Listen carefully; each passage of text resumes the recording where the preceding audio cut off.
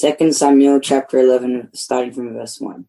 It happened in the spring of the year, at the time when kings go out to battle, that David sent Joab and his servants with him, and all Israel. And they destroyed the people of Ammon and besieged Rabbah. But David remained at Jerusalem. Then it happened, one evening, that David arose from his bed and walked on the roof of the king's house. And from the roof he saw a woman bathing, and the woman was very beautiful to behold. So David sent and inquired about the woman, and someone said, "Is this not Bathsheba, the daughter of Eliam, the wife of Uriah the Hittite?" Then David sent messengers and took her, and she came to him, and he lay with her, for she was cleansed from her impurity.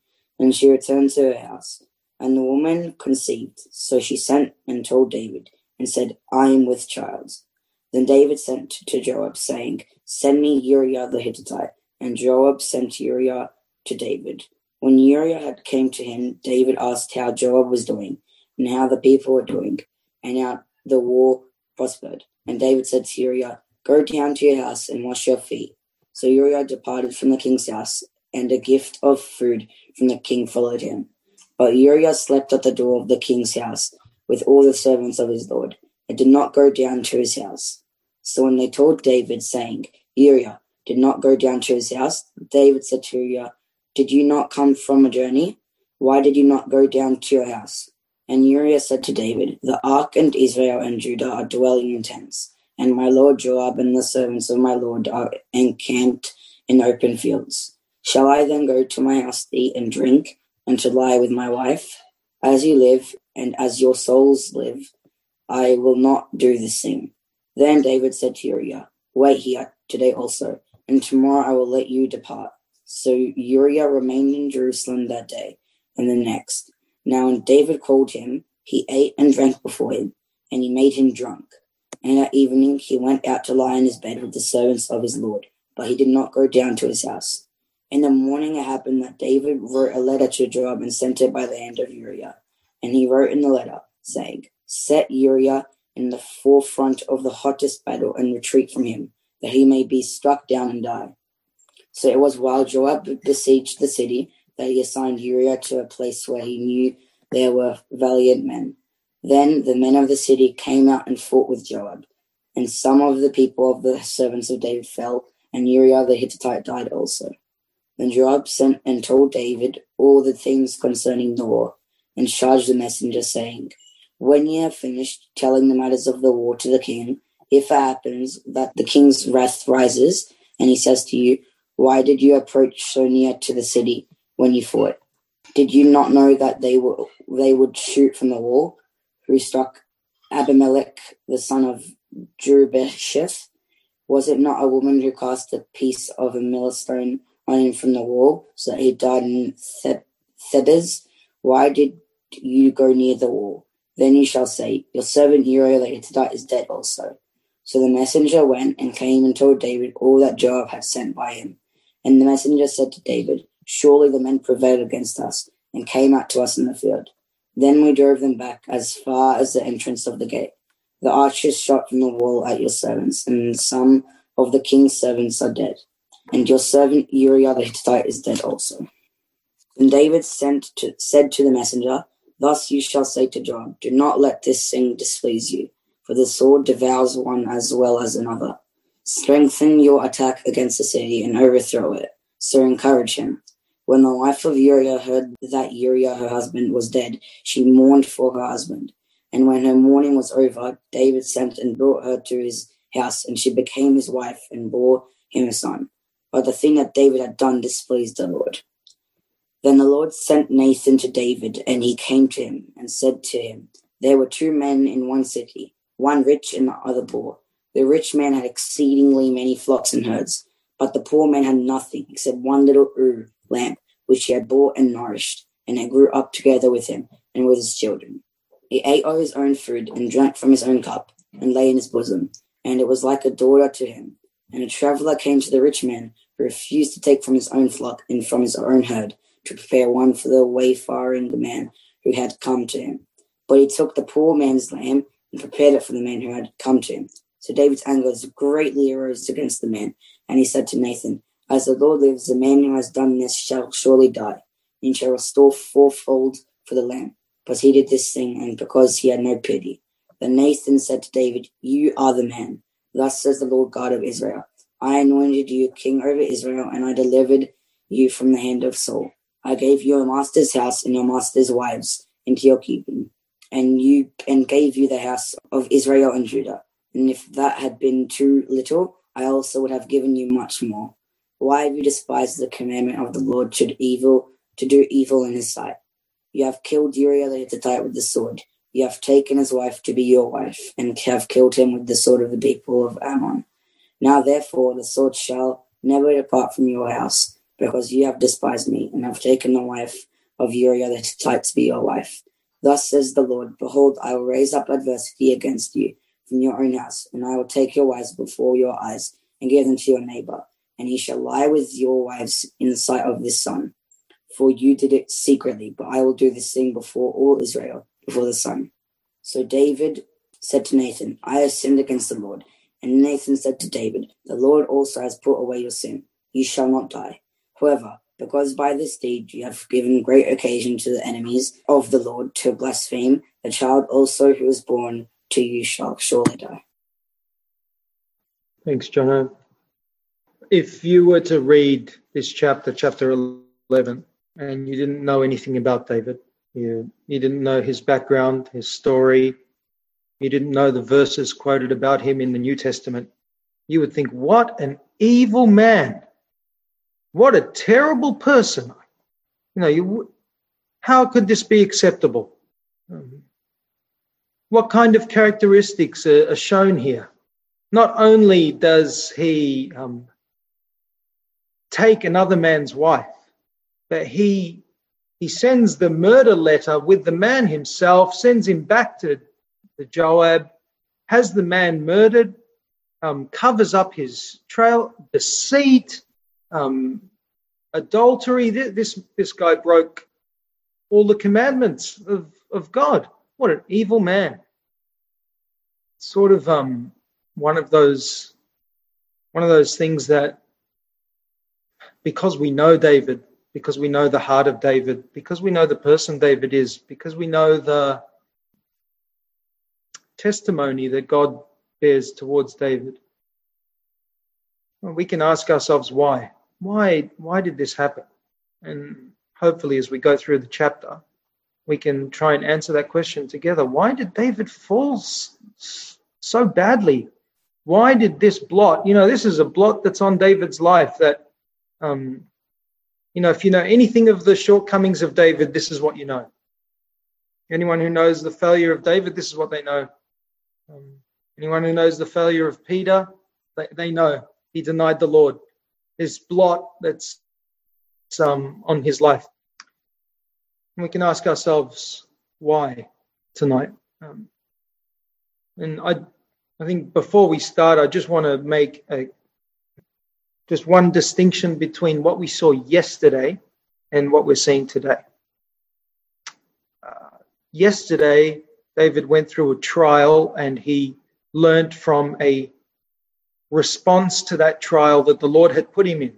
Now, it was because of consequence of poor decisions. But what we see tonight is not trial. This is temptation. And this is not something of God. So what happened to David in Ziklag, this is something that God had used in order to wake him up, to teach him something, to bring him back. But this is temptation. And I think we get that good distinction in James. Let no one who is tempted say that he is tempted of God, because God cannot be tempted by sin, and he tempts no man. This, we have to say, is a fault of David. It's him going after his own lusts and being enticed. So I'll open it up now for comment on the chapter. And I'm sure it's going to be helpful to us because we know who David is. We know the testimony borne about David, and we know the grace of God. And I hope that we can answer those questions practically as to why this happened and learn from it for our own lives. Question is, how did that all start, right? What is the starting point of the fall and into this temptation of David? And when we look in the first 3 verses, I think we find clear points that give us an idea, even for us, how we can avoid temptation or learn from David's faults. The first point is that David was in Jerusalem when he shouldn't be there. So he ought to be out to fight the battles of the Lord, as we would say, right? To fight against the enemies. This was his task at that moment. But we see he has no motivation and he has no energy, has no motivation to go out. He just stayed there. And this is something that can happen in our lives as well, that we are without motivation, right, to work for the Lord or to do something for the Lord, to have energy to fight the battle, as we would say. This is the first point. So David was not there where he should be. The second point is that we read in verse 2, and it came to pass at evening time that David arose from off his couch and walked upon the roof of the king's house. So it seems that David was lazy. He slept or laid the whole day somewhere around. And this is no good attitude as well, right? We saw that in Proverbs, that laziness is something the Lord doesn't like at all. He wants us to be diligent. He wants us to get up early in the morning to do and fulfill our tasks for the day. It's often the case as soon as we stand up 11 a.m. or even later, it's a terrible day because we know nothing will really happen at this day because we're just too lazy for all this stuff. But we see this is, I would say this is the perfect ground, right? No motivation, no laziness, no motivation, no energy, no laziness. This is the perfect ground to let something grow. And what is it? The lust of the flesh and the lust of the eyes. We see that here with David. He sees that woman. And what happens? He's told that this woman is the wife of Uriah. And does he listen to that? Does he see the red light, as we would say, from God? No, David, this is the wife of Uriah. Do you recognize this? No, he doesn't. He just overgoes it. I don't know. He just overgoes it. He just said, I do that what I want. He has no strength to withstand the temptation. And this is something that happens as soon as we do not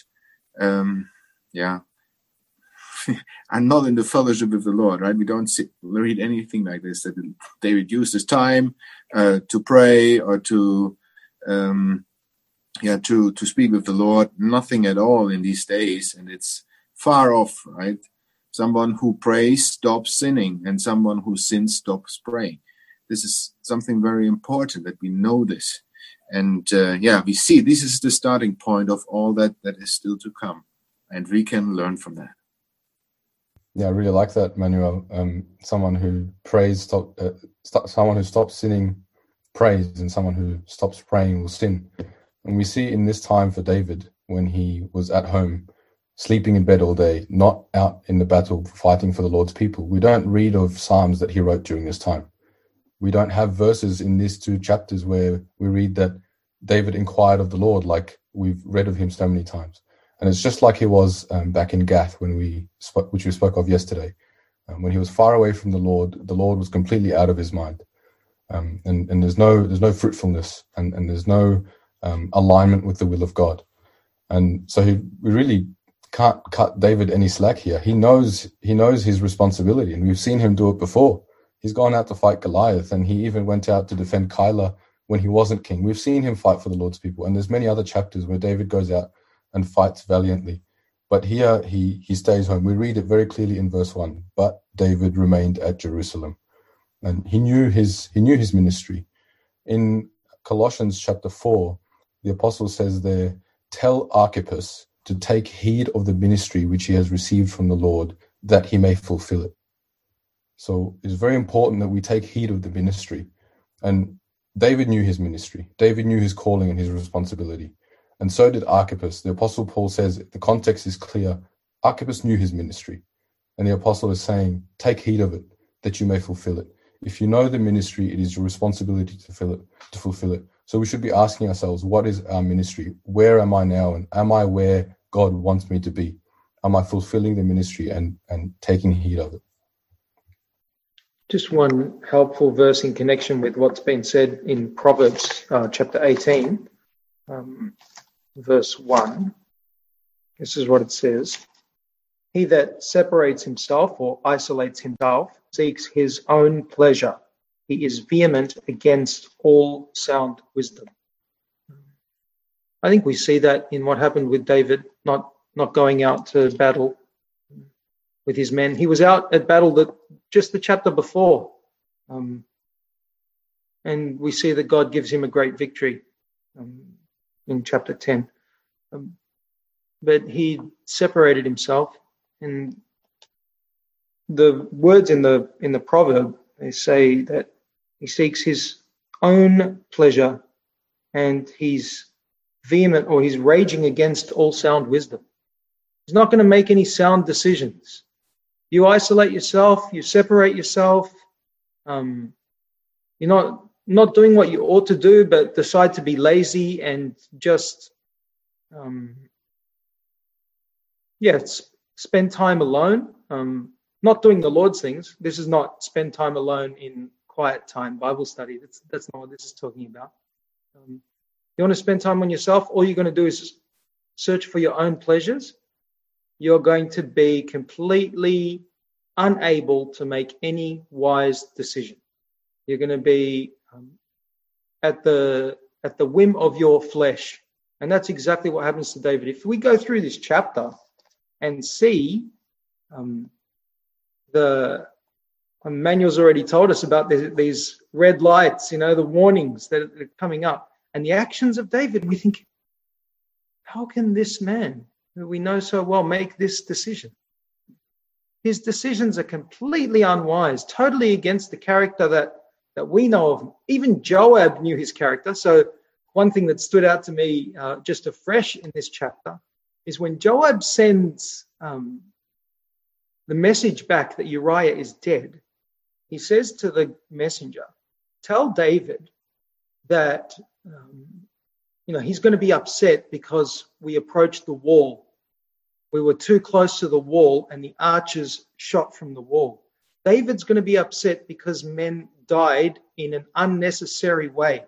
Joab knew the heart of David, that David cared for his people and he didn't want the people to die in a way that was unnecessary. So even Joab, this wicked man, he knew the heart of David towards his people. But how does David respond?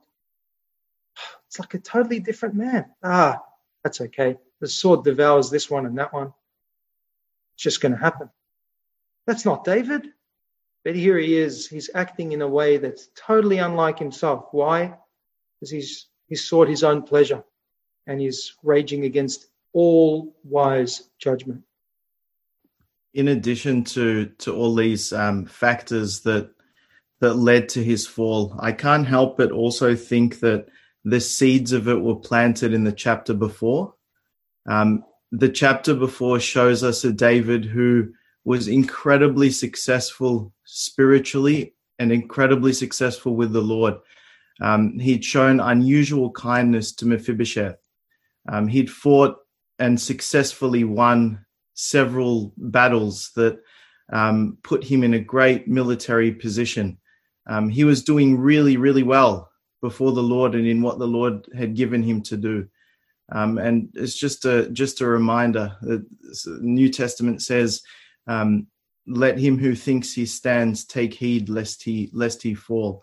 And it was just, Magid, you were saying earlier that there were no Psalms written during this period. A lot of David's Psalms were written in times when he was in distress, when he was fleeing, when he was in tribulation of soul. He sought the Lord earnestly. How common is that with us, that when we're doing really well, we don't seek the Lord? There was a psalm written, of course, Psalm 51, but that was at the end. In this time when he was at home, not doing what he should be doing, that's when there were no psalms written, and there was no nearness with the Lord. And just like similar to that verse from 2 Corinthians, from 1 Corinthians, let every man take heed lest he fall. The Apostle Paul writes that in 1 Corinthians, and then in 2 Corinthians he writes a similar verse almost as if to clarify. He says, bringing every thought into captivity to the obedience of Christ. He tells them how to do it. Maybe he realized that they weren't doing it properly. I'm not quite sure about the context between the two, but and when we see David close with the Lord, like in 1 Samuel chapter 17, for example, when he fought Goliath, he was close with the Lord, and his thoughts and actions were in captivity of the Lord. The Lord led him, the Lord guided him. But then when he's far away from the Lord, you think of captivity. Captivity is it's closeness, and so when the Lord was not guiding him, that's when we get 2 Samuel chapter 11 and 12. And when you think of David's life, like you're saying, Mike, at the beginning, when people think of David's life or David's mistake, this is what they think of. This is the one big thing that stands out. And in contrast, the other big chapter is 1 Samuel chapter 17, when he defeated Goliath. In one chapter, he defeated a giant, and in the other, a giant defeated him. He gave in. He was weak. He was far away from the Lord, and he couldn't withstand this giant, this lust of the flesh, because he did not take heed, and he fell, and because his thoughts were not in captivity. Yeah, I think that's a really good point you raised there, Peter, with the previous chapter and how it kind of led up to what happened here. And it really reminded me of the time in the Lord Jesus' life, where he was on the Mount of Transfiguration. He took those 3 disciples with him, and they had that really on the mountain experience, as we know, as a figure of speech now. And then right after that, we read as they came down again that they couldn't cast out a demon, and then the Lord has to say to them, this type is only able to be cast out by prayer and fasting. So really with that close connection, and that's, I think, really a lesson to take away, that if we have a time where we're really close to the Lord and we experience his nearness to us, then really the important thing is then after that to go on and then stay close to him, rather than lose that touch and then have that failure. A very important step is to be vigilant. We can have the best time with the Lord, but only a few minutes later, as we just said, right, there is the temptation. You might rest a little bit, you had a good time, you read your Bible, you prayed, then you just say, oh, come, let's relax a little bit on my bed, wherever I am, right, just relaxing. Then I take my phone, go to YouTube and watch something, right, and then I see another video and watch something else, and it's getting worse and worse. And at the end, you have the temptation there, and you just click at it and you watch it. This is so close. We should be aware of these things, right? We should never say that cannot happen to me. It will happen if we say that, because then we think that we are so strong by ourselves. But the Lord needs to protect us, and we need to ask him to help us, to give us the strength. And in the closeness with him, we can overcome all these things. So for David, a lesson that we can learn, first thing is avoid it. Avoid being in a situation that is going to lead to you seeking your own pleasure, following after your own lusts and being enticed. Avoid it.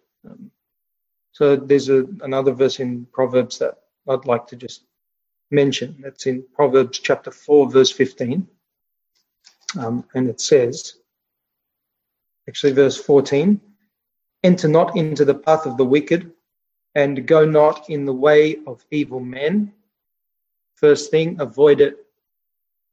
Avoid it. But if you find yourself somewhere that is, where you haven't avoided it, but you're somewhere in the vicinity, it says, then pass not by it. Choose a different way. And then if you find yourself there in the situation, turn from it. That's the next thing. Turn away. Just turn around. And the last instruction is get out of there. And that's something that we need to be very careful of. If we miss the avoid it, then we're going to be like David. In the evening, the guy's been lying in bed all day, and now he's going for a walk on the roof, a stroll on the roof, when he should be out fighting with his people, being the king that he has the responsibility of leading his people. There's a verse I thought of immediately when Pete and Magid were sharing the verses from Corinthians. It's in Ephesians chapter 5, and the Apostle Paul, he says, it's a different context, but I think it's a helpful verse. Wake up, thou that sleepest, arise from among the dead, and the Christ shall shine upon thee. And then this verse 15, see therefore how you walk carefully, not as unwise, but as wise, redeeming the time, because the days are evil. We live in an evil world, and when we lose perspective, we can make stupid decisions. But we don't want to act unwise. We don't want to act as unwise. We want to act as wise. We want to redeem the time. We want to make opportunities of our time. Don't waste our time. This is the first step. David was not redeeming his time at this point. And I think in the King James, this walk carefully is walk circumspectly. Walk circumspectly means carefully, but looking around. Walk looking around. Be careful where your feet are treading. Be careful where you're going. This is something that we need to take heed of. Don't lose perspective. We live in an evil world. We don't belong to this world. Imagine the heart of David. I'm sure the heart of David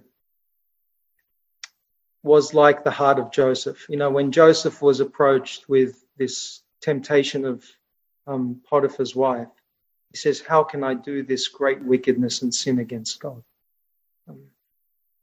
If David stepped back a bit and he had avoided this, I'm sure he would have looked and, thought about a situation like this and thought the same words. How could I do this great wickedness? But because he didn't avoid it, because he walked down that path, he was unable to make that sound judgment.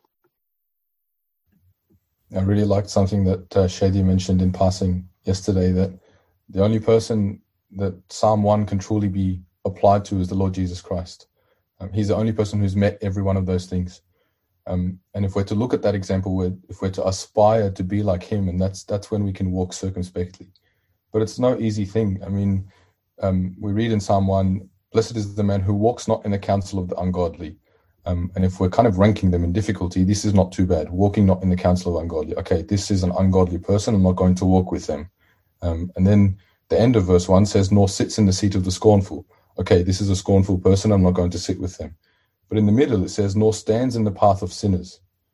And that's when we have to walk carefully and circumspectly, standing in the path of sinners. If I find myself just standing in a spot where I know that a sinner will come and pass by, that's the path of sinners.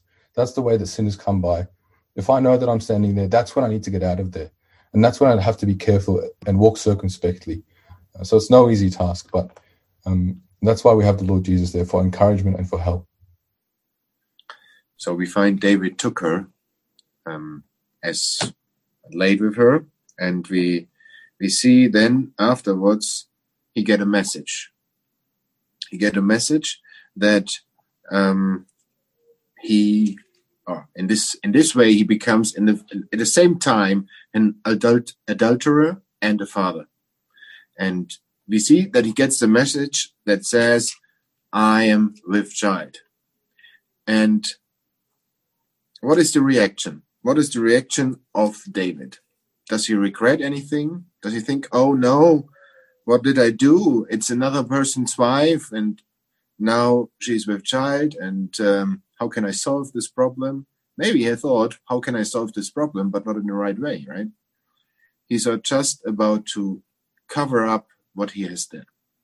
And he tries, and as we already heard, he tries to kill Urijah, and he did at the end. He was responsible, even though he did not kill him himself. But this is, I don't know how is it in Australia or New Zealand, but in Germany, if you do have the intention to kill someone, it's like murder. It's like a direct murder, so it's taken like a direct murder legally. I'm not sure how it is there, but for God, we see that he was the responsible person, right? And this is the main aspect. And he just he sent to Joab and said, "Send me Urijah," right? The first thing is, he has several steps, but the first thing is, send him to me. I will cover it up. He just should go to his wife, and then everyone will think, oh, that's Urijah's son, not my son. So he just tries to figure out the problem. He can't, right? Urijah, he's a real honorable man. He is a soldier, a true one. He does not let him be involved in a kind of way that is not honorable. So he decided, when he came to David, not to go to his wife, to stay with his soldiers, to stay with his men.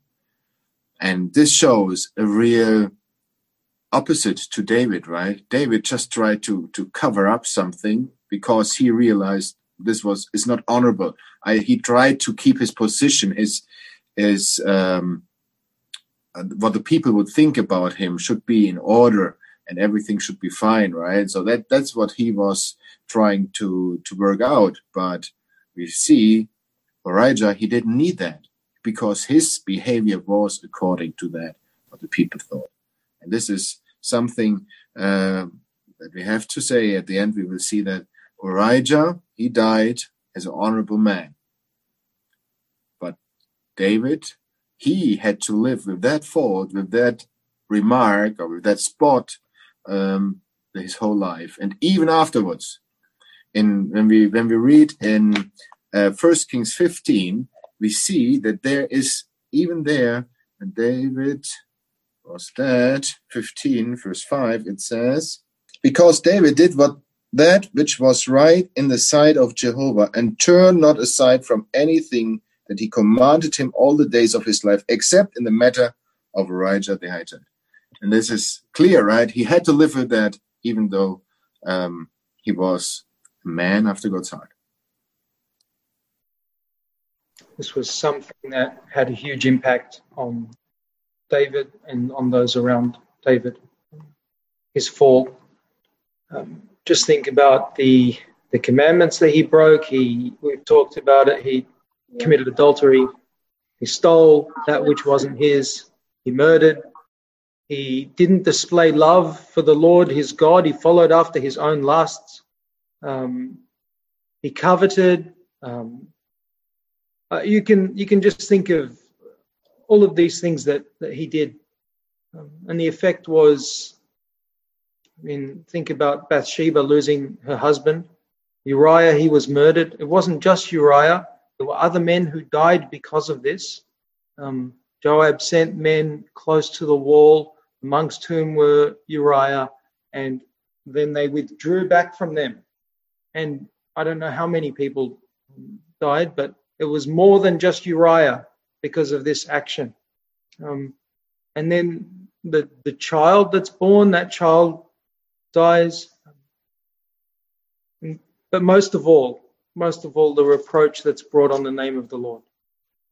That's something that Nathan says to David when he's approaching him about it, chapter 12, that he's brought dishonor to the Lord. And this is, our sin has consequences. It has consequences for our life. It has consequences for the lives of those around us. And a man in responsibility like this, David, how great is the fall. And we have to be careful because we're all in responsibility. We all have our own responsibilities. And we don't want to be the cause of dishonor to the Lord and grief to ourselves and those around us. Yeah, the consequences of this action actually lasted a long time. 3 more of David's sons would die as a result. We read in chapter 12, verse 6, Nathan tells him, David replies to Nathan, and he tells him that this man in the story that Nathan told, he says, "This man shall restore 4-fold for the lamb because he did this thing and because he had no pity." And this is exactly how much David paid. He repaid the loss 4-fold. He lost the baby that was born, only 1 week old. And then he lost the other 3 sons as well. Amnon was killed, Absalom was killed, and Adonijah was killed. 3 of them while David was still alive. David died before 3 of his sons. And so the consequences lasted a long time. And this just goes to confirm that sin does have consequence. And we see that the Lord rewarded David for those times where David was near to the Lord. But there will be consequences for sin. We saw this yesterday with the Ziphites. The Ziphites did not stand with the Lord's anointed, and they were not rewarded when the time came. There were consequences. I thought it might be important not to finish on a low note, but to finish on a high note. Jan Nicholas just asked me a question about my background picture. Something Mike said made me search for it.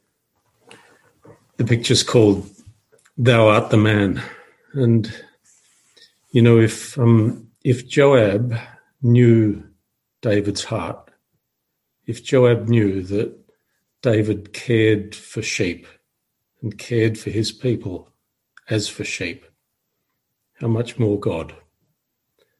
God knew what was deep down in David's heart, and he made use of that in bringing about his restoration. So what's the story that Nathan tells David? It's a story about a little lamb. And he goes straight to the heart of David. And in going straight to his heart, he also goes to his conscience. When he says, "Thou art the man," the response from David is not like Saul. I think Sarah has said a couple of times, one of the great things about David is that he learned from his mistakes and he learned quickly. When he repented genuinely. It wasn't like Saul. Saul who said, "I've sinned, walk with me now and honor me before the people." That wasn't David. David was willing to accept the sentence of God upon him, that the death of the 4 in his family, and all of the other consequences. But that psalm that he subsequently wrote, Psalm 51, wow, that is just, if we want to study something, that's worth studying. There's a series of offerings in Leviticus that are really complicated. Years ago, we had some studies, and Pete said the burnt offering, the meal offering, the trespass offering, they're fairly simple. But the sin offering and the trespass offering, wow, they're complicated. Whenever man's sin comes in, things get really complicated. I don't know if you remember that, Pete. But it sure is. And there's kind of 3 different situations presented in those offerings. There's one where the problem is sin and guilt. There's another problem where there's uncleanness, and there's another problem where there's unfaithfulness. And for sin and guilt, the sinner needs forgiveness. Where there's uncleanness, he needs cleansing. Where there's unfaithfulness, he needs righteousness. And if you read Psalm 51, they're exactly the 3 parts of Psalm 51. David gets forgiven from his sin. he gets cleansing from his uncleanness, and he receives righteousness from God. And at the end of that psalm, he says, if I can find it, the last verse, then shalt thou have sacrifices of righteousness, burnt offering and whole burnt offering, then shall they offer up bullocks upon thine altar. For David, in the sin that he committed, there was no sacrifice. In those Old Testament sacrifices, there is no sacrifice for premeditated sin. That was David's sin. It was premeditated. He knew what he was doing. He made plans for it. He prepared for it, whether with Bathsheba or whether with Uriah and what he did to him. He thought about it in advance. He decided what he was going to do. There was no sacrifice available for him. But in that psalm, he comes almost onto Christian ground and he says, the sacrifices of God are a contrite spirit. He wasn't thinking about a need to offer bullocks and stuff like that. He totally humbled himself in the presence of God. But this came about because God knew his heart, and he sent Nathan, just the right man, at just the right time, with just the right message. So there's lots of encouragement in that. We can be Nathans to help our brothers and sisters. We can be Davids, learning from our mistakes. We can respond to the correction of God in the right way and experience the wonderful restoration that only God can provide. I'm sure others will say other things, but I just wanted to make sure we didn't leave this on a sad note, looking only at David's failure. His acknowledgement is immediate, isn't it? When Nathan confronts him, David says to Nathan, I have sinned against Jehovah. He knew his sin was first and foremost against the Lord. How gracious the response of Nathan, and how gracious the heart of the Lord towards David. Jehovah has also put away thy sin. This was something that God sees the response of his heart. If we confess our sins, he is faithful and righteous to forgive us our sins and cleanse us from all unrighteousness. And here was a man who was, as we've heard, ready to confess his sins straight away. I have sinned against Jehovah. And the result of that Psalm 51 mentioned, the Lord has put away, it says. Even in this moment when Nathan's speaking to him, it doesn't say just, repent and the Lord will forgive you. It's Jehovah has also put away thy sin. I think Brother Kelly said once, we never need the knowledge of God's love and his willingness to forgive more than in this moment when we have sinned. I think this is absolutely true. And we see that David exactly gets it here, right? He said, I have sinned. And Nathan said, the Lord forgives you.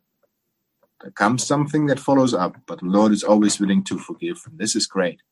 He's there. He's there with a willing heart to forgive. And we need to know that when we have sinned, that we can come to him.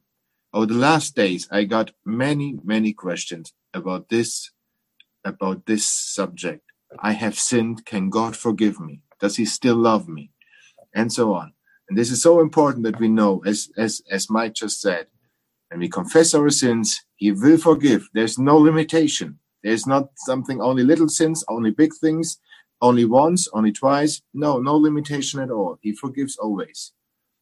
But we have to admit, as David said, I have sinned.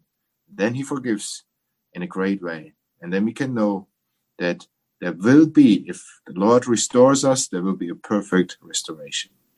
In the same way as others experienced it, like David or like Peter. Sorry, I wanted to go back to the sad note for 1 minute and then we can continue with the happy note. In chapter 11, one word is repeated many times, and it's good to look at. In verse 3, it says, "And David sent and inquired after the woman." In verse 4, it says, "And David sent messengers and took her." And then in verse 6, it says, "And David sent to Joab, saying, 'Send me Uriah.'" Then going for verse 14, it says, "And it came to pass in the morning that David wrote a letter to Joab and sent it by Uriah." 4 times the word "sent" is mentioned. And then when he's speaking with, when he heard the message from the messenger, he said to him, "Let not this thing displease thee." But the Holy Spirit made sure that we know that David here was wrong, because at the end of the chapter he says what David had done was evil in the sight of Jehovah.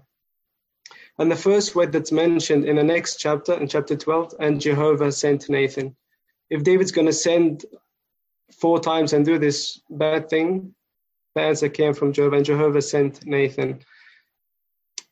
And he told him, "What you've done in secret, I will do it before the sun, before all of Israel." 2 chapters on, in chapter 13, and verse 7, it says, when Amnon requested that his sister come to him, it says, "And David sent home to Tamar, saying, 'Go.'" And imagine when she came back to David, how he felt. How he felt when he thinks to himself, "It was me who sent Tamar to Amnon." And it probably took his mind back to this incident in chapter 11. "Well, it was me who sent and inquired after the woman. It was me who sent to Joab, telling him to send Uriah back. It was me who sent and took the woman again. It was me who sent the letter to kill Uriah." The same thing, it's almost a mirror image. So in God sending Nathan to David, it was really a mercy for him, because how long could David live in this state? I don't know how long after this was, but the child had been born already. She bore him a son. That's last verse of chapter 11. So this was some time after the incident that Nathan comes to David. But as soon as, we have to recognize what's in our own heart. We always try and cover up our own faults, but we know that he who covers his sin shall not prosper, but he that confesses it, you'll find, I don't know the exact words of the verse, it's a proverb as well, that he shall find forgiveness. Saw Greg mouthing it then. I think it was mercy. Mercy. Yeah. And here it's a mercy from the Lord that Nathan sent and David is confronted. And that leads to his repentance. And repentance is from the Lord. Our confessing our sins, this is something that is from him. And it just brought to my mind the mercy that it was that woman caught in adultery was brought before the Lord and not before the high priest. I wonder if she had been brought in front of Caiaphas or Annas, what would have happened to her. But she was brought before the Lord. And the Lord says, "Where are those who condemn you?" They're not there. And he says, "Neither do I condemn you. Go and sin no more." Repentance is from the Lord, and it's a mercy from the Lord. It's his graciousness towards us. And I think we learn a lot from David here, to be ready to respond to the Lord in a way that's right, not be self-righteous and defend ourselves. Pharisees were self-righteous. They did not have any room for repentance. They didn't need to repent. They were righteous men on the outside, but inside, whitewashed sepulchres. What's inside a sepulchre? What's inside a grave? It's rotting decay. And we want to be responsive to the Lord and respond like David. And he was restored. what the Lord records of him in the New Testament, it's a blessing, really. David's heart and conscience weren't only pricked, but he knew that this was mercy from the Lord. He knew it very well. And the first word he says in Psalm 51, "Have mercy upon me, O God." That's how he starts his confession. He knows that the Lord knows the mistake. He knows that there's nothing he does, that he doesn't deserve anything from the Lord, but he comes and he says, "Lord, have mercy." Okay, just read 2 verses from Psalm 103. Psalm 103, verse 8, 9. Jehovah is merciful and gracious, slow to anger, and abundant in loving kindness. He will not always chide, neither will he keep his anger forever. I don't want to prolong things, but many years ago, I picked up a series of 6 or 7 books called Bible Characters by a man named Alexander White. And I Googled him, and he's often called the Prince of Preachers. In his books on Bible characters, I kind of found that he gives too much credibility to Greek fables and stuff. Anyway, when it comes to David and Absalom, he makes this comment about David when Absalom was killed. And David says, "Absalom, Absalom, oh, my son Absalom." And Alexander White says, "What do you expect, David? You're just getting what you deserved. Think about your family life. Think about the sins you committed." And I kind of, perhaps there's something in which he was right in saying that. But I thought to myself, isn't it better to fall into the hands of God than to fall into the hands of Alexander White? And this is what Mike was saying about the woman taken in adultery, what he was saying about David here. Haven't we got a wonderful God, a wonderful Lord, one who focuses on our restoration, not on condemnation? Just, I know our time has gone well over, but I feel like it's been spent profitably. Psalm 51, we've been mentioning it, and we've quoted from it already. Verse 12 and 13, "Restore unto me the joy of thy salvation, and let a willing spirit sustain me. I will teach transgressors thy ways, and sinners shall return unto thee."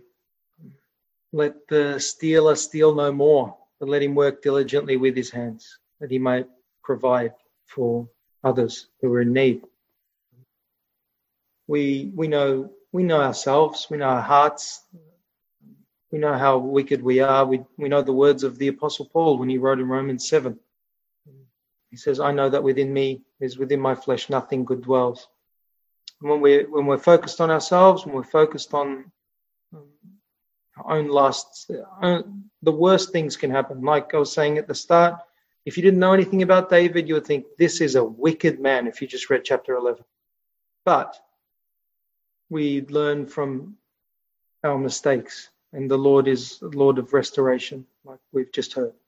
And what we learn from David says, "I will teach transgressors thy ways, and sinners shall return unto thee." That the Lord can use our mistakes to be lessons, can use our mistakes to bring blessing. This is not a reason to sin. You know, the Apostle Paul, he totally refutes that. He says, "What, shall we sin so that grace may abound?" No, absolutely not. But God is gracious. And what happens from this? Bathsheba's in the lineage of the Lord Jesus himself. Solomon's born. He's the next son born. God is so gracious, and his restoration is complete, and he's able to work out of things that are absolutely terrible. He's able to work out something unimaginably wonderful. And yeah, we need to take these things to heart, to learn from our mistakes, not to do them again, but to respond in the way that David did in Psalm 51, and learn from what we've done and serve the Lord as we ought.